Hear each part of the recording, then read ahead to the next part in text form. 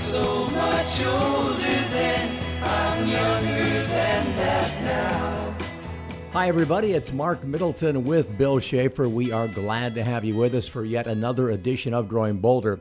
As we hope you know, this is a program that will show you that it is never too late to live your life to the fullest. All of us, no matter who we are or what we do, can make a difference in the lives of others. Over the next hour, you'll hear from some pretty impressive people who found a way to make it happen in their lives, who prove that you can do it too. And this is a great show today, Mark. It's filled with celebrities. We'll have a rousing conversation with Bill Nye, the science guy, on how he's inspired generations to learn about how the world works. We'll also have a personal and an insightful conversation with a World Series champion, both as a player and a manager, on how to be a winner at life. And you'll get a kick out of this. We'll talk to a man who, despite what he describes as limited athletic ability, hopes to soon become the oldest Winter Olympian in history. But first, a couple of big stars who happen to be a couple. Felicity Huffman and William H. Macy. Ordinary people with inspiring stories. This is Growing Bolder. I can't live if living is without you. I can't live. I can't give anymore.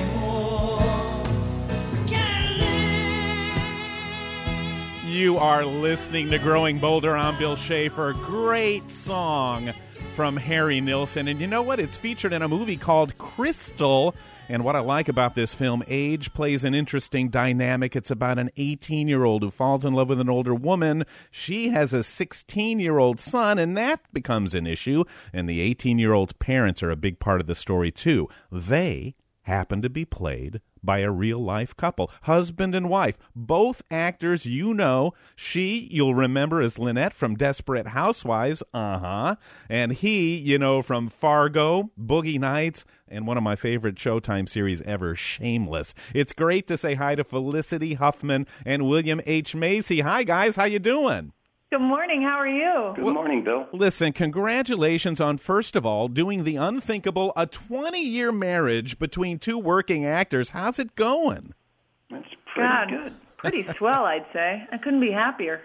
As if I'm going to get any other answer in this interview, right? Hey, listen. I got to tell you, it is odd that we hear it a lot, that we've been married for 20 years and everyone acts like we cured cancer or something like that. I don't know what it says about marriage in America. I was crazy about this broad the first second I saw her. We both do the same things for a living. She's nice. She wants what's best for me. And it's not been difficult to have a good marriage. It was a gift from the gods, if you ask me.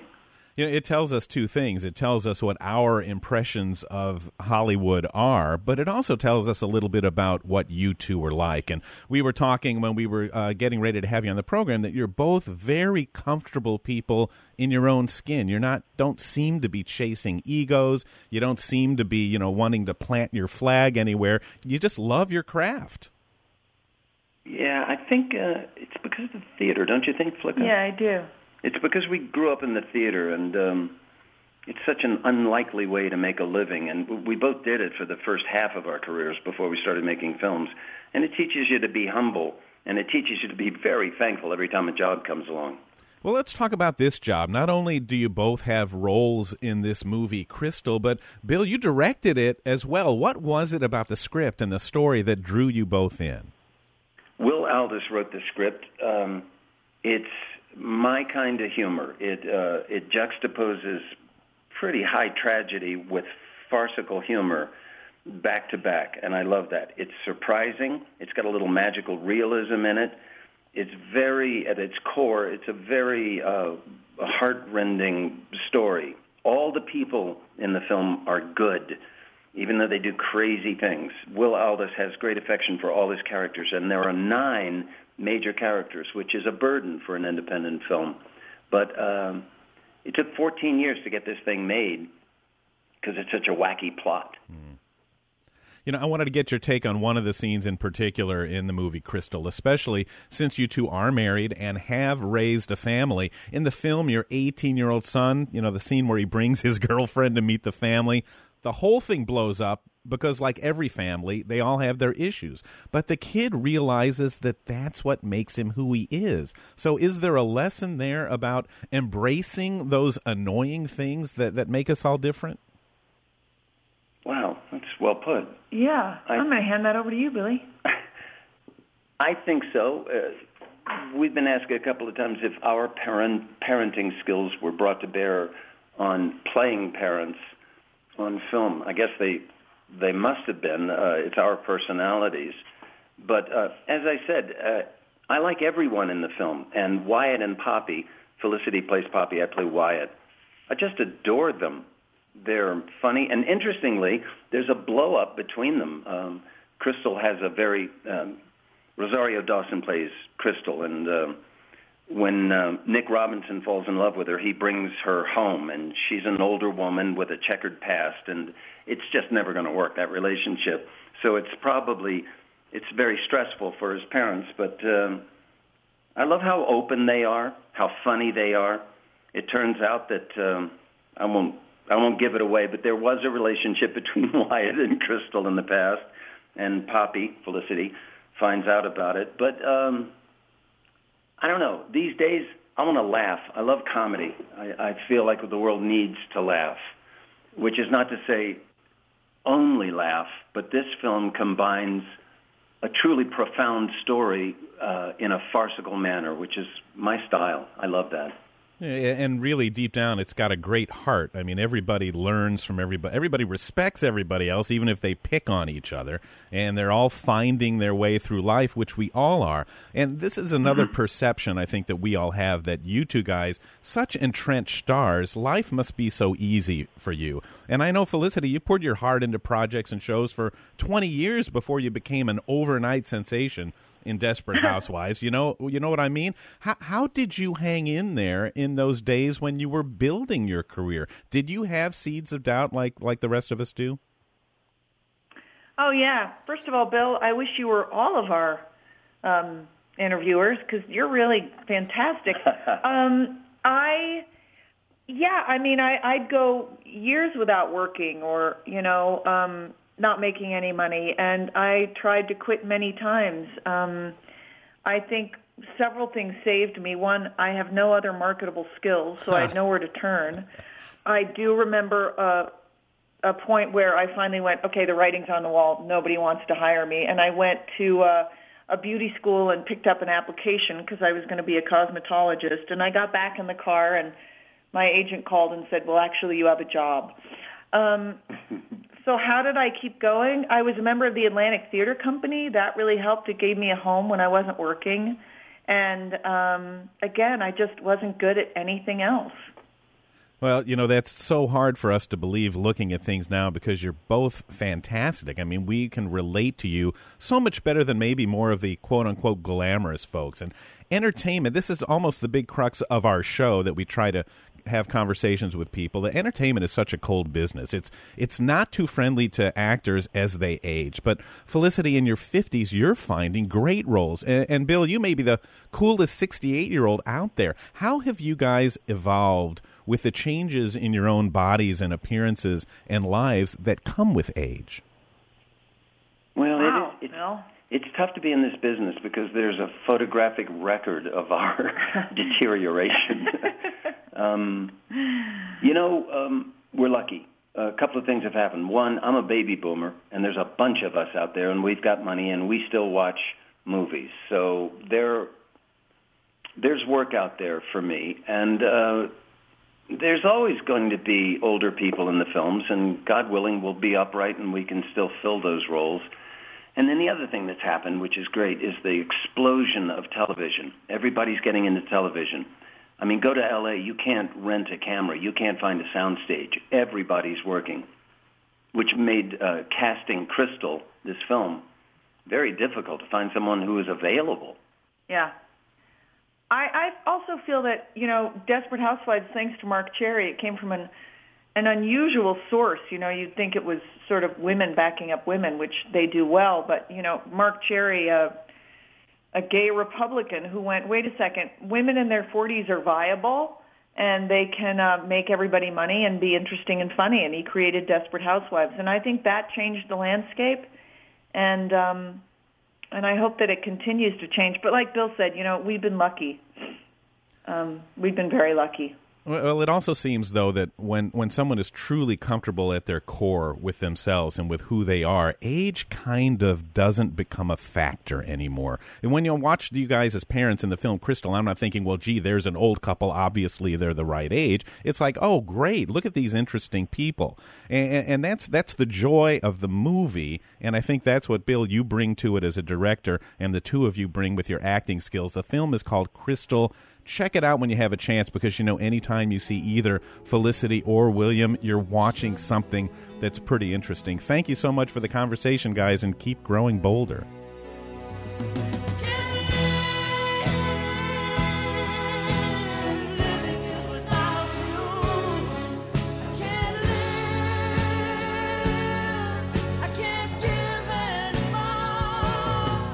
Up next, after 50 years in Major League Baseball, Davey Johnson will talk about winning at life. This is Growing Bolder.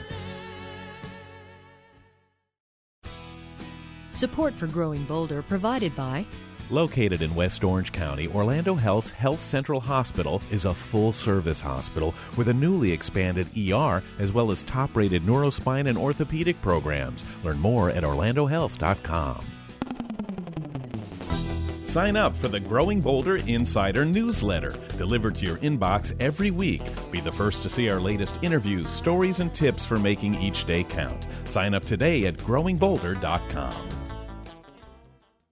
Half-right prejudice, leave before, rip down all hate I scream. Well, if you're a baseball fan at all, you probably know that Davey Johnson was one of the most colorful figures in the game. He's always found a way to win, both as a player and a manager. Davey's now in his late 70s, and he's still finding a way to win the game of life. Orlando, Florida, springtime home of the Washington Nationals, is one of the country's most delightful and beautiful resort cities. Tinker Field is alive with activity as the Washington Baseball Club begins its rigorous spring training drills. This was the time of year where dreams were born. That was especially true in 1953 when a young boy named Davey Johnson stepped onto a big league ball field for the very first time. Not as a player, at least not yet. And it was great. And when I went in that locker room with all those guys, I made up my mind when I was 10 years old, I want to be a big leaguer. That's my goal. I'm going to be a big leaguer. What he would need was an opportunity. What he also wanted was an education, so he set his sights on college. When I was going to sign a scholarship at Texas A&M, Tom Chandler offered me a 4-year scholarship. He was a very famous baseball coach back in the day. And he said, sign the contract. And so I said, I like to read things. And I looked at it and said, 1-year scholarship. I said, Coach, you promised me 4. That says 1.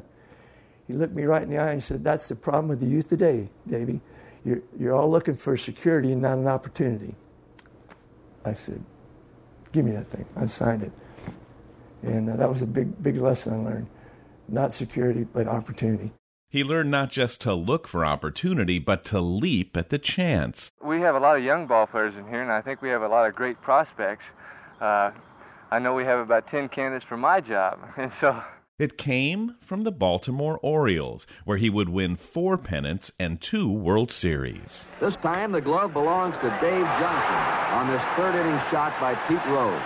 Opportunity opened the door, but his positive attitude helped him walk through. He was a 4-time All-Star in a 13-year career, and just as that ended, he found another opportunity. He became a manager. He took the Mets to the World Series championship in 1986, 3 other teams to their league championship series, and he won Manager of the Year in the NL and AL before finally retiring at the age of 70 as one of the greatest leaders in the game. Pretty much everybody you ever managed probably feels like that guy cared about me. Well, as a manager, you always wanted to do one thing, to help the individual player live up to their potential. You didn't want to ever talk to him about anything negative. You always wanted to talk about the things he did well. And because you wanted them to feel good about themselves, positive about themselves, so that they would get the most out of their ability. And I feel like I've done that. You know, I knew beforehand that life can be very difficult. It can have many ups and downs. Obviously, I had many ups and downs in my career with injuries and, poor seasons and stuff, but I had my successes. So I always think that you can pass that on to anybody, how to stay positive. And Davey, you've suffered some of the lowest lows that anybody could. I mean, you lost a daughter. Yeah, Andrea was, I had three great kids. Davey was my oldest, and Dawn. Dawn and Andrea were very athletic, great swimmers. Andrea loved to go surf in the highest waves you can get, and I think she was at a point she even wanted to jump out of a plane. She was a risk taker, kind of like me. I feel like I'm kind of a risk taker. And unfortunately, she got sick and passed away. Those aren't the only challenges. You've had, like everybody, you look great, but you've had health scares. You had half of your stomach removed. You had a heart aneurysm. How are you doing? And how does somebody who's an athlete, the top of their craft physically, how do you deal with these health issues? Well, that's a heck of a question because, a lot of people don't understand my body was my life. My feet, my legs, my arms, my eyes, everything was my life. And all of a sudden, when I hit about 71, now all of a sudden I got tingling feet, I got neuropathy, I got osteoarthritis, had arrhythmia, I had a bad stomach, and unfortunately they took out half my stomach and I had a ruptured appendix. It's just, when you get older, and my body provided such great success for me and was such a good friend of mine, now it's kind of having a little hard time. You just have to accept it, that that's the way it is, and go deal with it. And people assume too, Davey, oh, you were baseball, you don't have any financial worries, but you came in kind of early. I came in early. I made, my first year in the big leagues, I made $6,500. Did you think your life was over when you took the uniform off for the last time? Oh, not at all.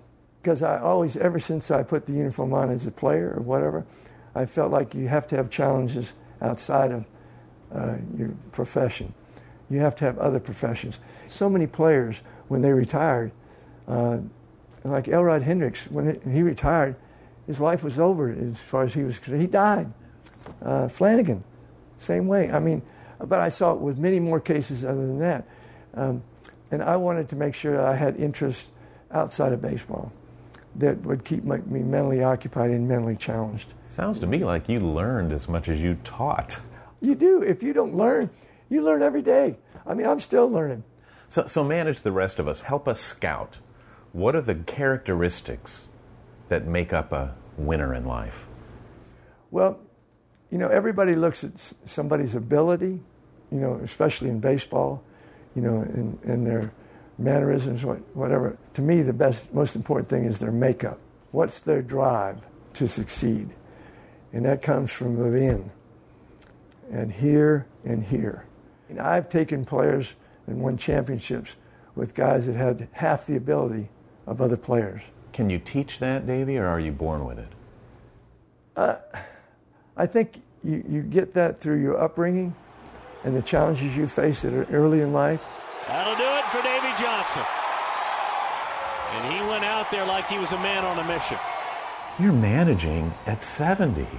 You fall in love again and change your life and get married in your 50s. Yeah. Life after 50 wasn't bad for Davey Johnson. No, it was great, And it may be some of the best times of your life after 50.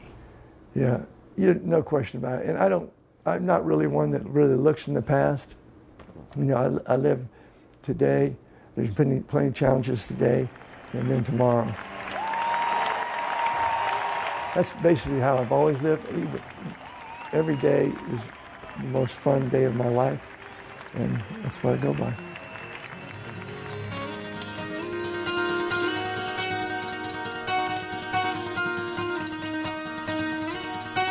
Coming up, you never have to stop doing what you love. At least so says the greatest rock climber of all time. You'll meet her next. Support for Growing Bolder provided by The Center for Health and Well-Being, opening in late 2018 in Winter Park, will bring wellness, fitness, and medicine together in one convenient location, offering programs and services to promote healthy living and positive aging. Learn more at wellbeingnetwork.org. Check out Growing Bolder TV, airing on public television stations nationwide. Visit growingbolder.com/TV for program listings and where to watch. In a soldier's stance, I aim my hand at the mongrel dogs to teach. Bill Schaefer and Mark Middleton here on Growing Bolder, and our next guest is a pioneer, Mark. She's a true icon in her sport, considered by many the greatest all-round rock climber who's ever lived. She not only made climbs thought to be impossible, but along the way she smashed stereotypes, and she changed the perception of women in her sport. Yeah, and perhaps the greatest example of that, Bill, was back in 1993 when she made the very first free ascent of the sheer nearly 3,000-foot rock face on El Capitan in Yosemite Valley called the Nose. And really for years there was almost a pilgrimage to Yosemite by the best climbers in the world, hoping to achieve what was considered to be the unachievable. And not only was she the first to free climb the Nose in 1993, something that took her 4 days, she went back the very next year and did it again in less than 24 hours. And here's where the story really gets compelling. No one, not a man nor a woman, was able to repeat her successful climb for over 10 years. She was that far ahead of everybody else. Let's say hello and catch up with the legendary Lynn Hill. Lynn, how are you? I'm great. Thank you. Well, you know what? We just love... So I was just going to say, as a matter of fact, this year marks not only the 60th anniversary of the first ascent done by Warren Harding, Wayne Mary, and Joe Fitchin, but it's also the 25th anniversary, if you think about the dates, 1993. So a lot of things have changed in the last 25 years, and I'm now 57 years old. I was about 33 when I did it the first time, and I'm going to go back and free climb it again with a young woman who's 31. No way. When is that going to happen? In less than a month. That is exciting. So you are obviously working out right now. Before we talk about it in specifics, let's make sure everybody understands, including Mark and Bill, what we are talking about when we talk about free climbing, because you are without question bold, daring, ingenious, clever, strategic, but you are not crazy. In a successful free climb, there is a rope for protection, correct, but not assistance. This is correct. It's a sort of a misnomer. When they hear free climbing, they think of free soloing, which means without a rope. And so that's not what we do. Rock climbing is what it should be called. It's the art of rock climbing. It's the sport that people practice when they go to the artificial climbing walls. They're not using their rope to get to the top of the wall. That would be pointless. The whole point is to climb up the wall because it's fun to climb. There's something innately satisfying to use your body in that way. So we're just adapting ourselves in terms of like hanging on with our fingers to the little edges, or if it's a crack, you get your hands and feet inside the crack. So it's a little bit like a ballet routine, and the rock itself is the choreographer. You know, Lynn, we listen to you describe that in our minds, and the picture in my head is one of sheer terror. How much of what you do is the adrenaline rush from just the fear, and how do you get over that? Well, there's several stages when you're learning any kind of sport, particularly with climbing. Fear is one of the first places that most people start with. There are ways to start climbing that feel very secure and very safe, but even still, our irrational mind doesn't know that when you look down that you're not going to actually just fall. So you have to go through the teaching of, yes, I have a rope and I'm tied in, and you double check and triple check everything. You make sure that all the systems are safe and in place. And then even if you fall, you're not going to die. You're going to swing on the rope probably. If you're a leader, that's usually somebody that's had more experience, although I have to admit my first day of climbing ever, way back in 1975 with my older sister, who was afraid to lead herself, showed me how to put all the stuff on, a harness and the knots, and gave me some shoes. And then she pointed up and said, "You lead now." So most people don't lead their very first climb because the leader actually has to put in the protection as they go. And obviously you're climbing above your protection until you get to the next piece so you can fall down. And plus there's rope stretch, and if your belayer is not paying really close attention and has a big loop of slack, you'll fall even further. So it's very important to pay attention to all these safety features. But once you've been climbing for, not even that long, it's all very simple. You know how to tie your knot, you put on your harness correctly, you know how to use the gear, and it's not actually as complicated as flying a plane or something like that. But the challenge, after you get past that fear, lies in how you climb up the face. And on the nose, that was so sheer and so blank that people couldn't see how to hang on. And it took a very intricate sequencing and body positions and strength in order to do it. And so let's talk about that, because El Cap was thought to be unclimbable by just about everyone. You were a young woman in a male-dominated sport. You had very few role models to inspire you to think that it was possible. And I'm guessing that there were many who quickly dismissed your attempt altogether. What led you to believe, Lynn, that you actually could do it when so many others, so many big names had tried and failed? Because I've been around long enough in this sport to know that there's a certain attitude that I don't necessarily agree with that's not going to get in my way. I know what I'm capable of, and I had proved it time and time again. I was on the cutting edge even as a teenager. I was hanging out with people that were 8 years older than me, and I matured probably faster because of that, and I took responsibility for my own life pretty young. I went up to Yosemite when I was 17 years old and climbed Half Dome. I can't even believe my parents let me do that, but I'm one of 7 kids, so I think being responsible for yourself was kind of necessary in a big family. And I was empowered by doing, and I think that that's the way life is. If you want to do something, just go after it, because you're never going to have what you think you need until you just get into it, and then you start learning, and then you know what you don't know, and then you start learning what you don't know. And it's the same in climbing. There's no rule book. It's just really an attitude.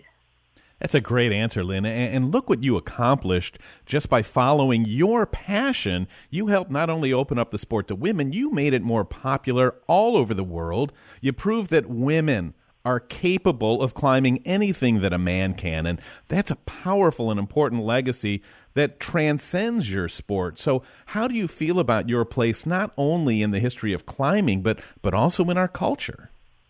Well, I think it's a very important aspect, and I'm proud that it's been effective, and I'm not alone in that. I think that once something like that starts, then there gets a lot of attention and people and energy around it. I'm not going to say U2 is exactly what I'm talking about, but look how popular the U2 movement got just over the last year or so. And, it's, for me, looking at a mainstream kind of concept like this, I'm thinking, what are people imagining that, these kinds of issues have been happening since the beginning of time, and now suddenly we're giving this special attention as though we didn't know it was happening? Of course. And this is how I viewed things as a little girl, is that, why should the boys have all the privileges, and why should they have, the better deal, and we get no power or money or anything? And just look at the history books. Look at third world countries, how women are treated. It's clear that it's not fair, and it's clear that it needs to change. She is a remarkable person and a true inspiration, a powerful example that you never have to stop what you're doing, what you love, and we can all continue to find a way to say yes to adventure in our own lives. Folks, if you'd like to learn more about Lynn, her books, her courses, check out lynnhillclimbing.com. Thanks, Lynn.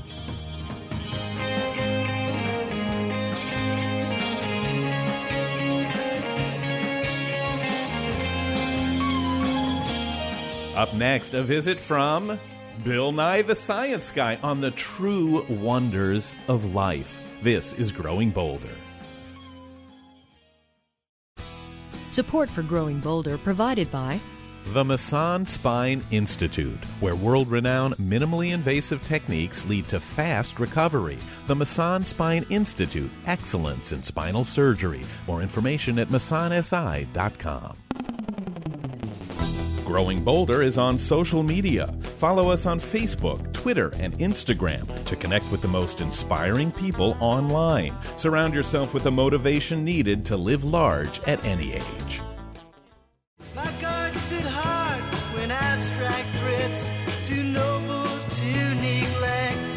You are listening to Growing Bolder. I'm Bill Schaefer with Mark Middleton, and don't you love these days how easy it can be to get where you want to go? You just put your destination in your GPS, you follow along step by step. I was thinking, Mark, wouldn't it be great if we had a GPS for life? You know, I guess some people are lucky enough to know exactly what they want to do and follow closely along the footsteps of others. But what about the people who have to find their own way, whose calling in life is unique or different? Yeah, our next guest is definitely on a path of his own. This guy is a science educator, a mechanical engineer, a New York Times bestselling author, and the host of the Emmy-nominated Bill Nye Saves the World, which you can find on Netflix. He's the CEO of the Planetary Society, which was co-founded by Carl Sagan, and he is inspiring those young and old to open their minds to the wonders of science. Let's say hello to the one and only Bill Nye, the Science Guy. Hey, Bill, how are you? Greetings. Well, thank you so much for being with us. We know how busy you are. And, you know, when we all first got to know you back in the 90s, your show more or less was aimed at kids. But your Netflix show lets you deal with some very interesting topics like the possibility of time travel, evolution, climate change. What's it like now to be inspiring both adults and kids? Oh, it's the coolest thing. So, you know, many people who watch the show used to watch the Netflix show, used to watch the Science Guy show in syndication and on PBS, and so now we're addressing topics that are more complicated, require a little more thought than the fundamentals of science. But the fundamentals are very important, everybody. Let's not forget that. So it's cool, and Netflix has been very supportive, and we were able to do things that we just could never do on the kids show because we have people committed to it. Like we had a guy... We flew a guy in from Australia to talk about zebra finches, what in Australia they call zebra finches, and their place in the scheme of things in evolution is very cool. Just that's by way of example. You know, Bill, one of the great things about what you do, though, is, you know, when we're kids, we're sponges, we're curious, we just want to drink in all this great information. Then we get older, we go through life, and the sponge kind of hardens a little bit. But you're the guy that makes us start to think again, that gives us back that sense of wonder. I'm here for you, man. I'm glad you feel that way. There's nothing more exciting to me than discoveries associated with science. I mean, there's nothing cooler. So, you know, when you're in love, you want to tell the world. So that's why I do these shows. And I think most people are envious of someone like you, Bill, who seemingly kind of has a passion that you've had for your entire life. And somehow that passion has led you on a great adventure career-wise. What's your strategy in terms of what you want to do or how you want to do it? Do you just kind of let life come to you, or do you go out there and make things happen? Oh, God. No, I go out, I mean, I believe, this is controversial, I believe I'm exercising free will. One of the shows is about the nature of consciousness, and we talk about free will quite a bit. But I believe I direct my energies to work on television, to engage people, to, in this case, save the world. And understand, the world's going to be here no matter what we do. I want to save the world for me, for humans. Or you, humankind. And one of the things, Bill, that we think you do, too, is you shine kind of like the beacon of the next iteration of education, because through the Jack and the Geniuses book series, which is doing great with middle schoolers, you're kind of showing that life is not just memorizing facts, but it's about lighting that spark of curiosity in people. Well, what we want is for people to understand to grasp, to embrace the process of science. And the word that's on my mind the last year and a half is enlightenment. Thomas Jefferson and those guys were part of a movement that historians call the Enlightenment, where we use the process of science, the ability to reason, rather, and the phrase everybody loves nowadays is critical thinking. We use critical thinking to understand the world, to not only understand that the world is round, that there is electromagnetism, that there's gravity, and chloroplasts in green plants that we depend on when they transpire and make oxygen for us to breathe. That's all good. But the Enlightenment guys were also into designing a government based on the same ideas. This is to say, we can come up with a system that's robust, that as the citizenry changes, as we move across a continent, there'll be a system of government that will be suited to that. It's a huge idea. We're living at a time right now where the ideas of the Enlightenment are being set aside, but I believe they will bounce right back very soon, because you can't compete economically if you deny science and the process by which we know nature and our place in it and so on. We're talking with Bill Nye, the science guy, who's got a great show on Netflix that's called Bill Nye Saves the World. And Bill, I'm curious about what you said earlier. You're trying to save the world for all of us, but in truth, aren't you really trying to save the world from us? And I think you just alluded to it right now. It's difficult to separate science and politics these days, and it's very clear that there is a divergence of opinion about what really is happening. Well, let me talk briefly about a detail, a semantic detail, a use of language detail. Science has always been political. We don't want it to be partisan. In other words, where you're going to commit your resources as a government involves politics. Where are you going to spend money on? Involves people negotiating. We're going to build a NASA center in Texas or Florida or Minnesota or Cleveland. That takes negotiation in politics. But the facts of science we don't want to be arguing over, but the only thing you can count on in science, like everything else, is that things are going to change. So we want people to embrace the process, that we work our way to understanding of the universe in small steps, increments. Did that answer your question? Sort of. Just you can't deny climate change, everybody. That's got to stop. And when the young people become voters, when young voters outnumber old voters, we'll get things done on climate change right away. Well, it's a great point. I mean, and the bottom line is life is about curiosity, and life is about opening our minds to ideas that maybe don't seem quite right at first, or maybe they do, but it's just. Well, this is the thing about astronomy. Is every time you find out something else about astronomy, it turns out the Earth is less and less significant. But it's our Earth, doggone it. And we love it here. And we love you, too, and we love having you around to help make us think. He's on Netflix. He's got a documentary out, too. He's writing books. He's everywhere. So the best thing to do to know exactly what's going on and when, check out his website. It's BillNye.com. Our thanks to Bill Nye, the science guy.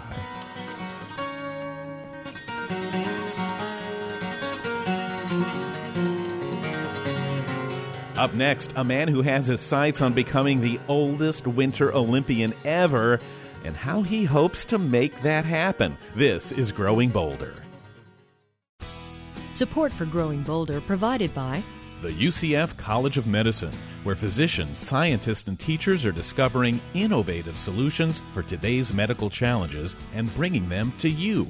Learn more about the college's physician practice at ucfhealth.com.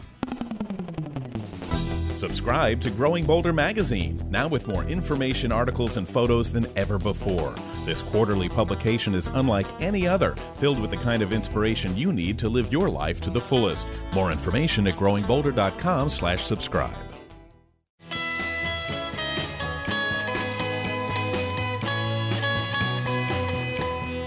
You're listening to Growing Bolder. I am Bill Schaefer with Mark Middleton. And why would anybody in his right mind want to jump on a sled and hurl himself down an icy mountain at over 80 miles an hour?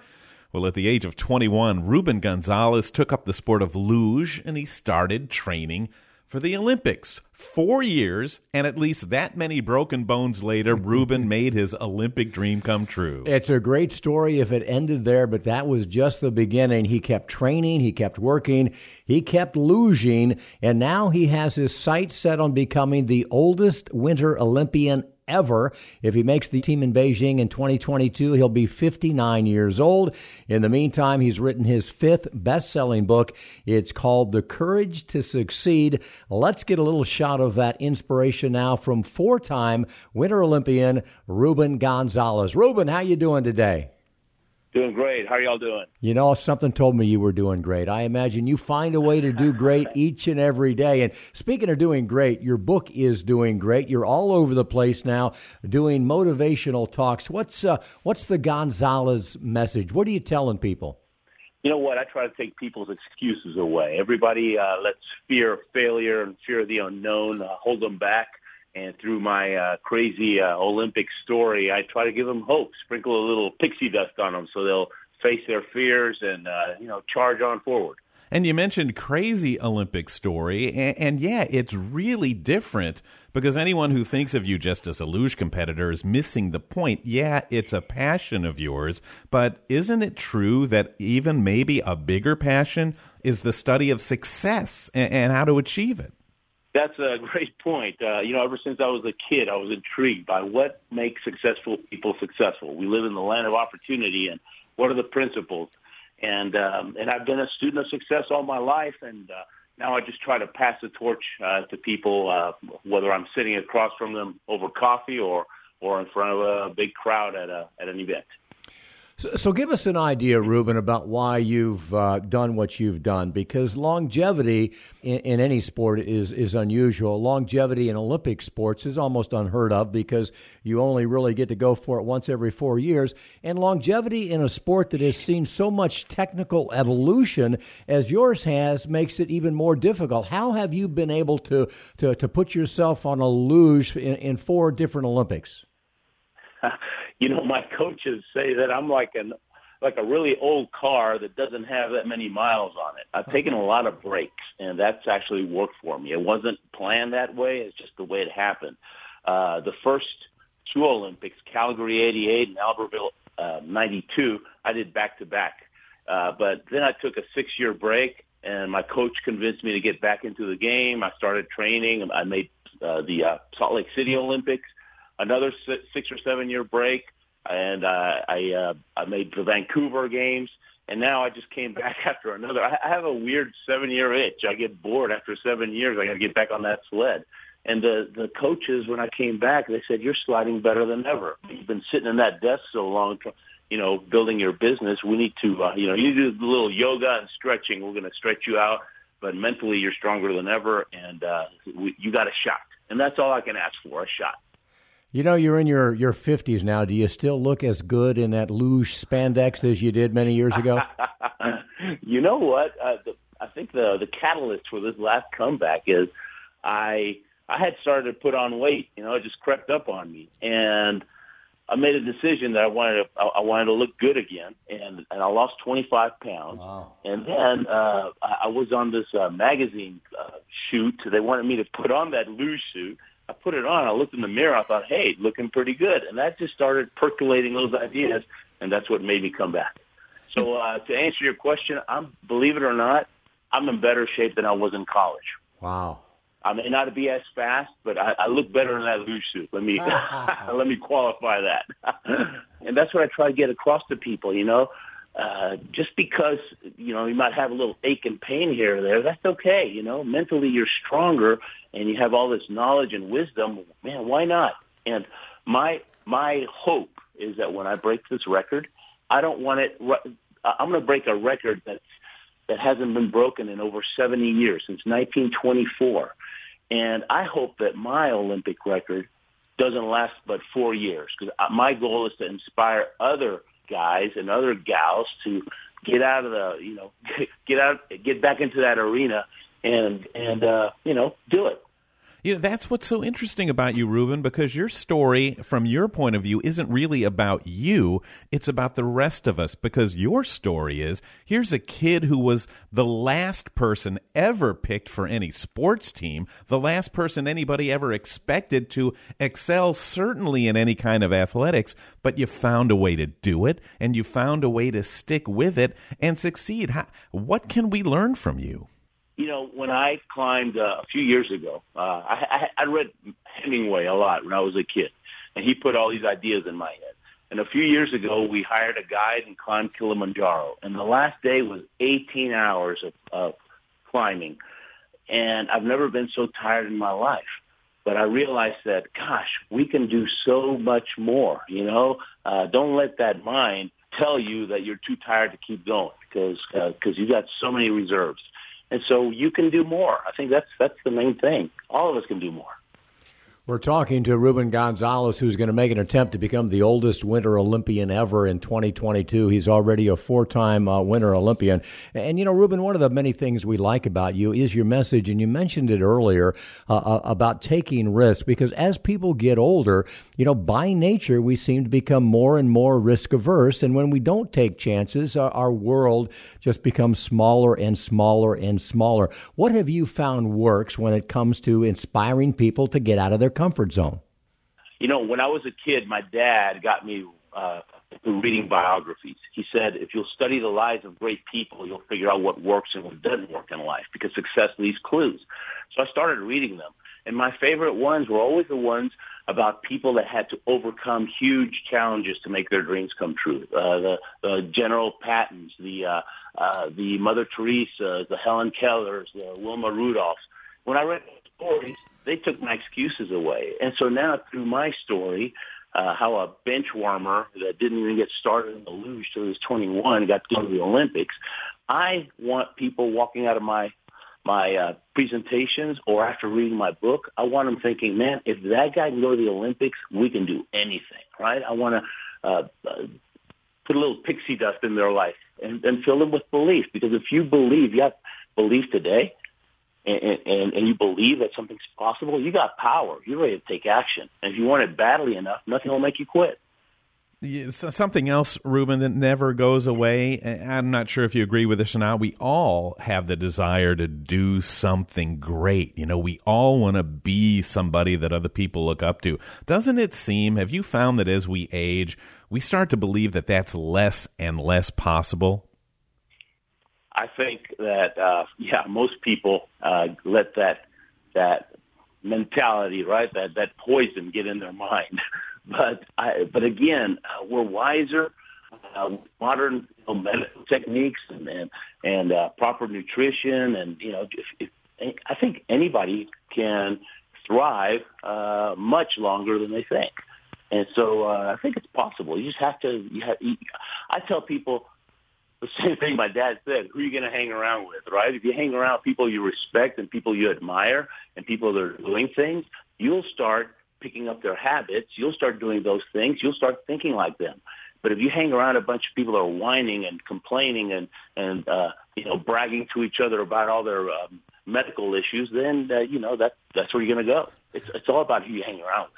This guy is interesting. He's inspiring, and man, he can help you discover how to make your life more fulfilling. The book is called The Courage to Succeed. Our thanks to four-time Olympian Ruben Gonzalez, and good luck on your quest to be the oldest Winter Olympian.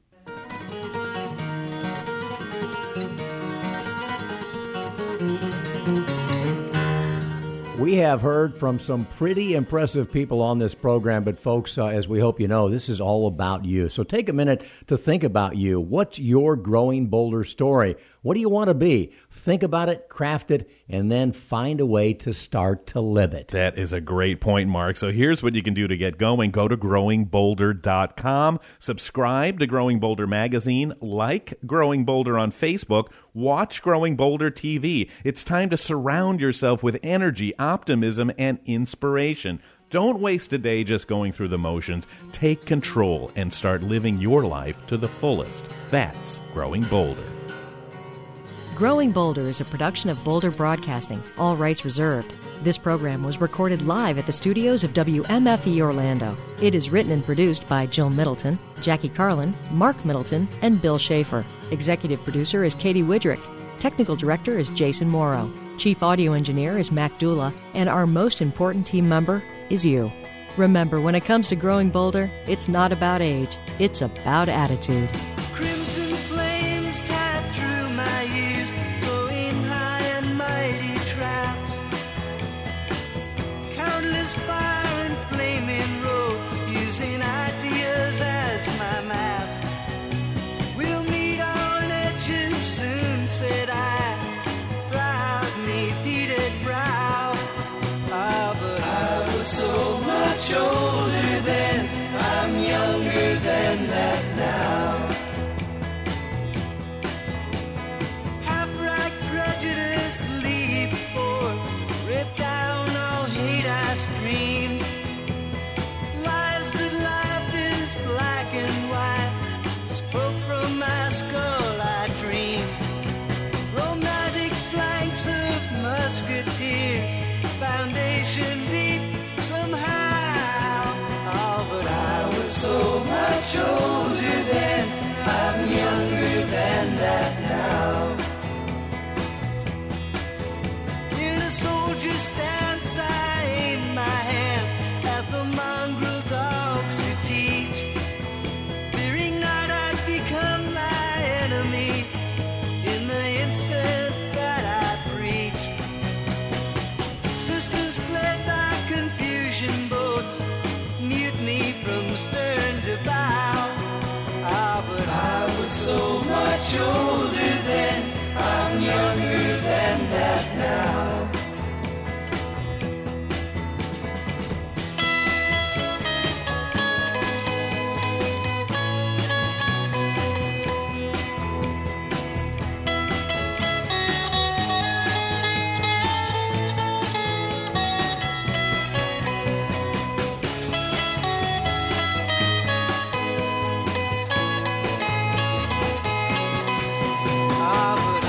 So much older then, I'm younger than that now.